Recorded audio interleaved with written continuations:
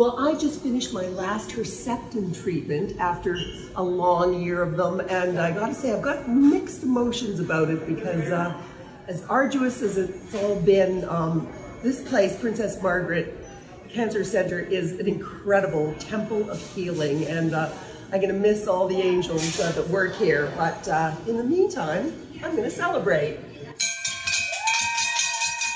That's fashion journalist Jeanne Beker in a video she posted on her Instagram feed 2 weeks ago, ringing the bell at the hospital in Toronto where she had her last infusion of the cancer drug Herceptin. And while some people prefer to keep the details of an illness private, after her diagnosis last year, Beker has shared pictures and video at every step of her cancer journey for her tens of thousands of social media followers. And even while she admits the whole ringing the bell thing was kind of hokey, she did want to show people this important milestone because so many of her followers are living with the disease or know somebody who is. Not all of them had happy endings. A lot of people started to share their personal stories of whether it was their journey or their wives or their sisters or their mothers. But all of them were really giving me that whole, cheerleader boost. I'm Ellen Besner, and this is what Jewish Canada sounds like for Tuesday, June the 22nd, 2023. Welcome to the CJN Daily, a podcast of the Canadian Jewish News, sponsored by Metropia.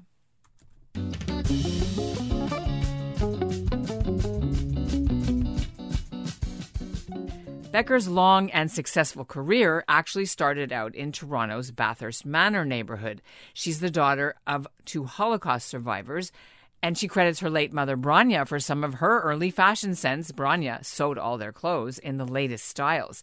Beker started out as a child actor. She later trained in Paris to be a mime, but her big break came in the early 1980s in Toronto on City TV, including on Much Music.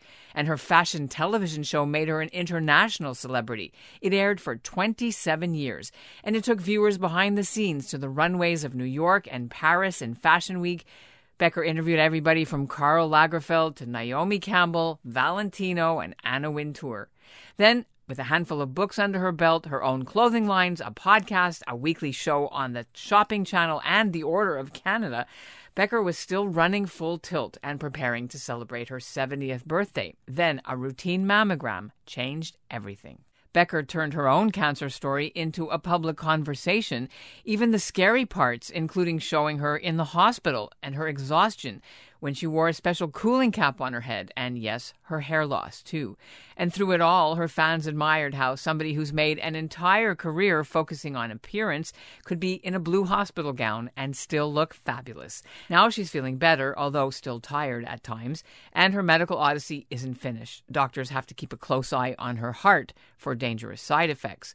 We caught up with Beker at her cottage in Warkworth, Ontario. It's near London, where she shares it with her partner Ian and their dogs. Oh, Ellen, I'm thrilled to be here. Thank you so much for inviting me. Well, it's great to have you. I know the CJN has covered your career for many years, but I've never had the pleasure. And we're speaking because just recently, maybe a few days ago, you rang the bell at the Princess Margaret Cancer Center and posted the whole video on your last treatment for last infusion, I guess. And so I wanted to congratulate you on that and also talk a little bit about what that was like. So can we start off with that? Okay, absolutely. Yeah, I'm still on a high from that and feeling really good and positive, as I have actually been through this whole cancer journey. Was diagnosed almost exactly a year ago from where I am today.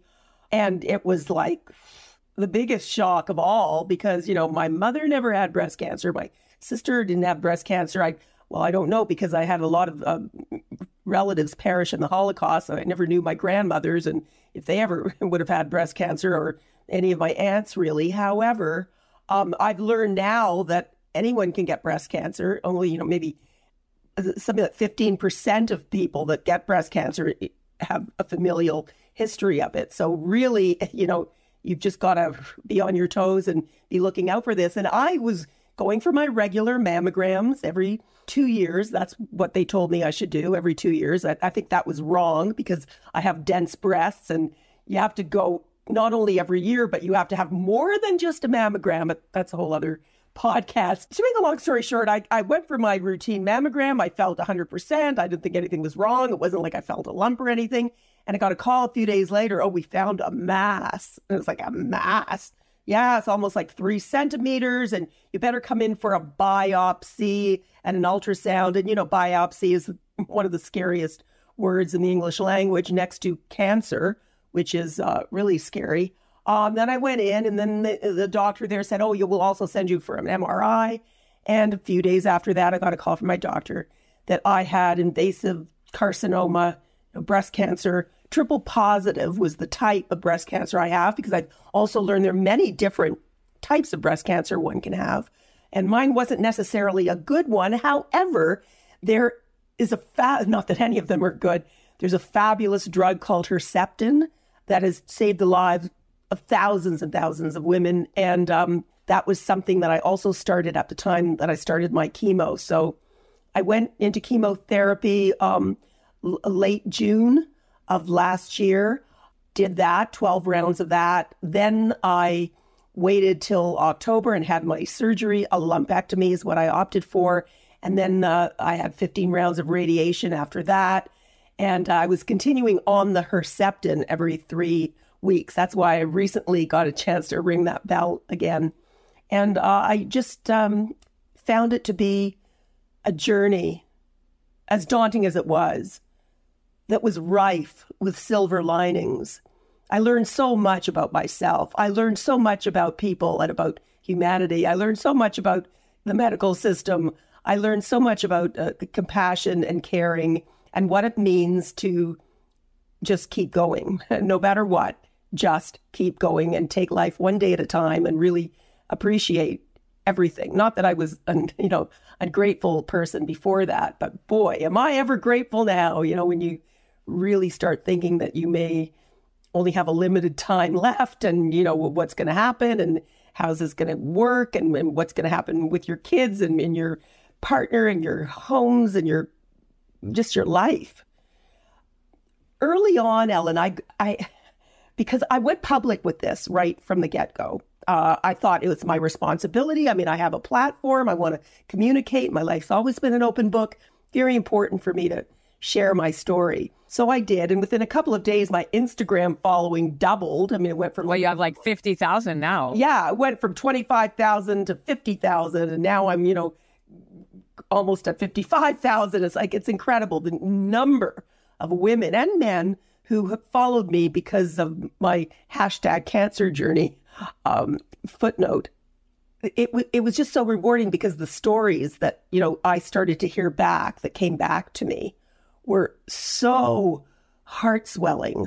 And then I was so lucky to be treated at Princess Margaret Cancer Center, which is one of the top 5 in the world. And I chose to look at it as a temple of healing. So Confucius once said, wherever you go with all your heart. And that's how I chose to see this journey. Not like, oh, I got to go to Princess Margaret again today, or, oh, I have to go through this journey that, hopefully it'll get me better, but who knows? And I just decided, no, I'm in this hook, line, and sinker, and I'm going to go through it in the most positive way possible. I'm going to stay in the light. I'm going to put fear on the table and leave it there. I'm a survivor because my parents were survivors. That's in my DNA. And they certainly taught me a lot. And in a funny kind of way, I think prepared me incredibly for this journey that I've been on. One of the things I think that your dad, often, you like to talk about this quote about his famous motto. I wondered how he's sitting on your shoulder when you're going through all of this. It's a great way of putting it. Yeah, definitely. Sitting on my shoulder, whispering in my ear 24/7, his motto, don't be afraid and never give up. And that's totally what saw him and my mother through the war. They were on the run the whole time, young lovers from the same shtetl. My father had deserted the Polish army when the war broke out, realizing that the Germans would find out that he was Jewish and just kill him anyway. And my mother hid in a bunker with her whole family. 9 members of her family suffocated. She was the sole survivor. Their story is incredible. Their book, which was wonderfully published by the Azraeli Foundation, is called Joy Runs Deeper. But, they definitely raised me in this way where, listen, back in those days, my parents came here after the war. They really had nothing, really nothing. A few things in this big wooden trunk that now is on display at the Pier 21 Museum. And that motto of not being afraid and not giving up, being fearless and tenacious. And they built this wonderful new life for themselves. And then I was born in 1952. How it affected me now, in retrospect, I think, you know what? That was a damn good lesson in life. What I learned from them, I could never have gotten that education anywhere else.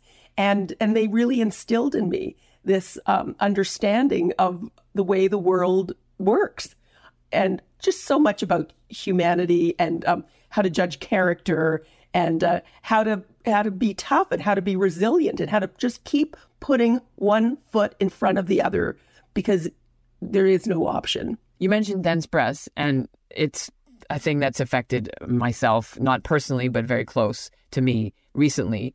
And we didn't even know about what dense breaths is. My doctor never told us, me personally, about it until this happened. And then I became very much involved in learning about it. Most Canadian women do not know about dense breaths.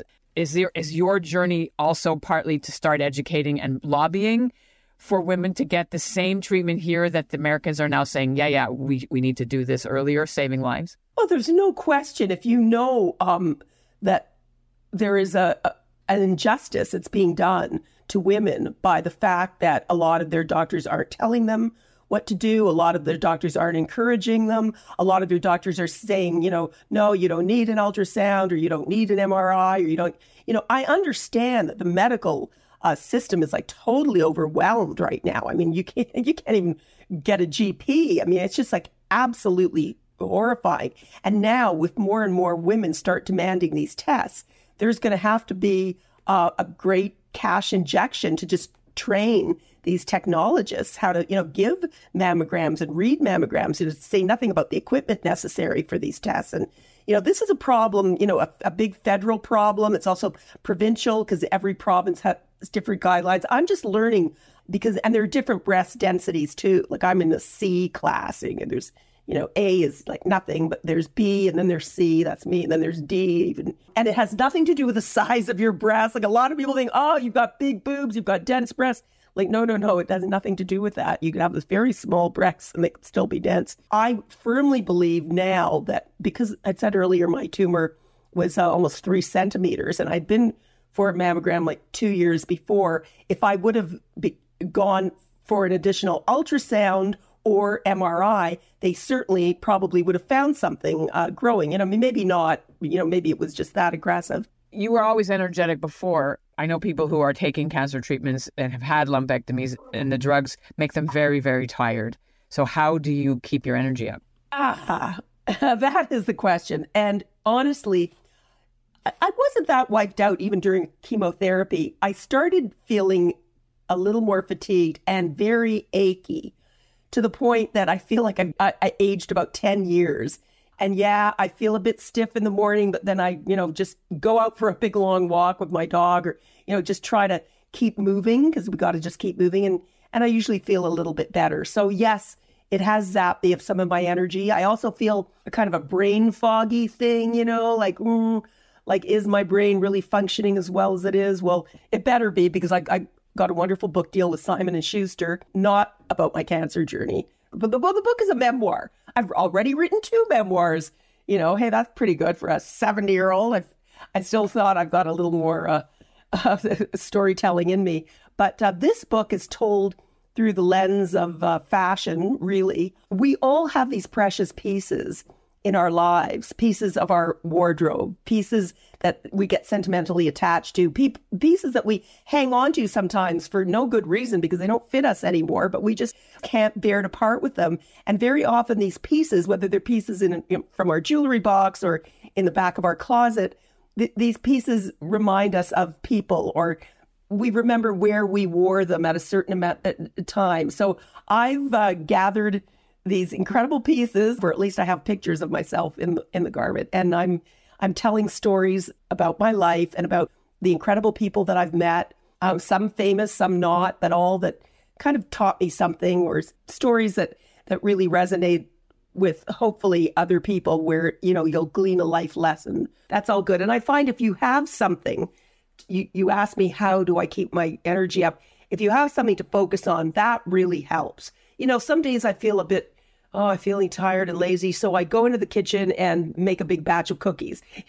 Just do something, get yourself up and, off the couch. And, sometimes, it's great to read, but if you're really tired, you'll probably fall asleep reading. Great to watch all these absorbing, series on Netflix or whatever. But again, that I don't know how far that gets you, but physically, I feel you just got to get up and do stuff. And that's what I do. Would you have a humongous closet specially built in any of your homes? Darling, I live in a 3-story house in Rosedale, besides, sharing another home with my partner here in Northumberland County. And I have a lot of closets in my city house. And I've lived in that house since 1995. And when my husband left in 1998, only 3 years after we got I guess, again, trying to find the silver linings in these traumatic things that happen, it was like, yay, I've got more closet space. So I have a lot of stuff. I mean, for many years, remember the old days of Hadassah Bazaar? I mean, and everyone got to, they were donating their clothes, and that was such a great thing. And then for almost 15 years, I think I did something at Gilda's Club in Toronto called Jeanne Beker Opens Her Heart and Closet for Gilda's Club. And it was a wonderful sale that we did once a year of all my old stuff that I wasn't wearing. And then after a while, I got other media friends to donate their clothes as well. And it was just wonderful. But then because of the pandemic, that stopped. And then Gilda's Club sadly moved out of the gorgeous clubhouse that they had in downtown Toronto where we'd have the sale, and they're just all virtual now. So I haven't been donating my clothes to these causes. They're just, a lot of them are just sitting there. And I am about to do a sale with a designer resale shop for some of the higher end things. And we're doing it as a fundraiser for breast cancer. Maybe one day we'll do some kind of exhibit. Certainly with the launch of my new book, it would make sense to do that kind of an exhibition. I think that would be great fun. So can you say what one of your favorite pieces is that you're hanging on to and what the story is? Well, I don't want to tell really too many stories now, but I have everything from the dress that Karl Lagerfeld gifted me with when I was 7 months pregnant in his couture studio on the eve of his couture show, to the pair of black velvet bell bottoms that I wore at a Madonna interview, and she was wearing the exact same ones. So that was like, to the beautiful lace dress that was my mom's favorite back in the early 70s that she had her German dressmaker make for her, that I resurrected about 35 years later and wore to a bar mitzvah myself and danced the hora in it, and was just overwhelmed with joy thinking about how many horas that dress had seen. And, because my mother wore that dress a lot to many of these affairs. I see that you're wearing on, I think it's your left wrist, a red, is that a Kabbalah string? A bendela, they call it the bendela, right? This is my daughter Joey crocheted this little string, and we wear them in our family, my girls and I, because my mother very much believed in that, as a lot of people from the old country, they didn't want the getoig. And even when I was pregnant with both girls, my mother insisted that I tie a little red ribbon on my bra strap, which I wore the entire duration of both pregnancies. So, yeah. I know that well. You mentioned your mom. I read that she was a trained beautician and that your dad opened a factory making footwear in Canada.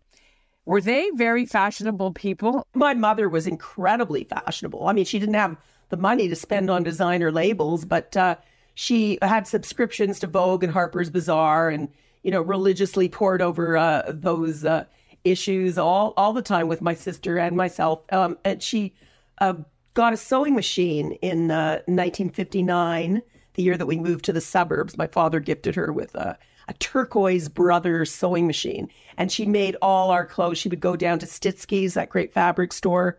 It used to be down at Bloor and Bathurst, and buy wonderful fabrics. And my sister and I would dream up these cool, mod clothes, and she'd make them all for us and make gorgeous clothes for herself as well. My dad always said to me, it's very important how you dress, because that's the first thing that people see about you, and that's how they're going to judge you. He used to take me to a lot of these great wholesale places because he had connections, because he was working down in the Schmutta business of the garment area with his little slipper factory. It's an issue now, especially of ethics, as well as the human rights issues, of course, impacting where clothes are made, people making maybe choices on not having fast fashion anymore. Absolutely. Do people in the high fashion industry here that you know of actually do things like that, or that doesn't play into their choices? Oh, no. I think the biggest conversation in fashion right now is sustainability. I mean, it's on every, even every high fashion house is conscious of it and is doing their bit to either try and produce goods that are, some of them upcycled or recycled, using recycled fabrications. And, everyone is on that bandwagon now happily. Well, not everyone, but most people. And I think in order to really be considered, a solid citizen, one, has to somehow partake in that exercise. I mean, we absolutely have to change the way that we're making fashion and the way that we're consuming fashion and the way that we're, putting it back out there. I mean, this whole idea of throwing out your clothes into landfill is just horrifying. I mean, the fashion industry and the textile industry is one of the biggest pollutants of the planet, and done an incredible amount of damage. And I don't know if it ever will really be able to be fixed in that way. And still, even though so many of these places, I mean, some of these stores, these fast fashion store, have initiated these programs where you bring in your old clothes and they'll give you a certain amount of money, or they'll give you a coupon, so then you can come back and buy something new from them. And then they take the clothes away, and I don't know what they do with them, upcycle them hopefully, or recycle the fabrics. It's heartening to see that. A lot of young people, too, are becoming conscious of that. And my daughters, for example, almost only shop vintage. I mean, that's all they're interested in wearing, vintage. Well, if I was your children, first of all, it would be amazing, because my dad was a lawyer, so I didn't really need legal advice when I was in high school and needing fashion. But so that wasn't really cool. Later on in life, it was very useful. But not having the cool Howard Star jeans or construction boots or painter pants as I grew up, and that was what we needed to buy to be cool in high school. I'm sure your kids had the best clothes of anyone in their group. Well, only because my kids always just had great taste. It wasn't like I was buying them stuff, or I would ask and still do often ask their opinion about what, especially my daughter Joey, who's just got whoa. No, I mean, she styles herself. I mean, she's a musician, so she styles herself for her own videos, and she's just got the most exquisite sense of style. And my daughter Becky, who's got this gorgeous bohemian sense of style too. She's an artist as well, a filmmaker, an illustrator, and a farmer. So the two girls inspire me to no end, and I learn more about style from them, I think, than I could ever have taught them. Can you sew? I used to make my clothes. I haven't in years. I do make scarves. I knit a lot. But I used to make clothes and had a sewing machine. Actually, when I was living in Newfoundland, I made quite a lot of my own clothes. It's been an honor to meet you. Oh, Ellen, so great. Thanks. I really enjoyed it. Just this week, the Canadian Health Task Force, which oversees setting the screening guidelines for breast cancer, say they're going to review at what age a woman should be having mammograms and how often, and they're expected to release their decision in the fall. And that's what Jewish Canada sounds like for this episode of the CJN Daily, sponsored by Metropia, Integrity, Community, Quality, and Customer Care. Today's listener shout-out goes to Barry Cutler. And that's the CJN Daily for this week. Our producer is Zach Kaufman. Our executive producer is Michael Freeman. Our managing editor is Mark Weisblatt. And the music for the show is by Dov Beck-Levine. And if you have comments on anything you've heard, or you've got ideas for people or stories that we should cover, write to us at ebessner@thecjn.ca. Thanks for listening.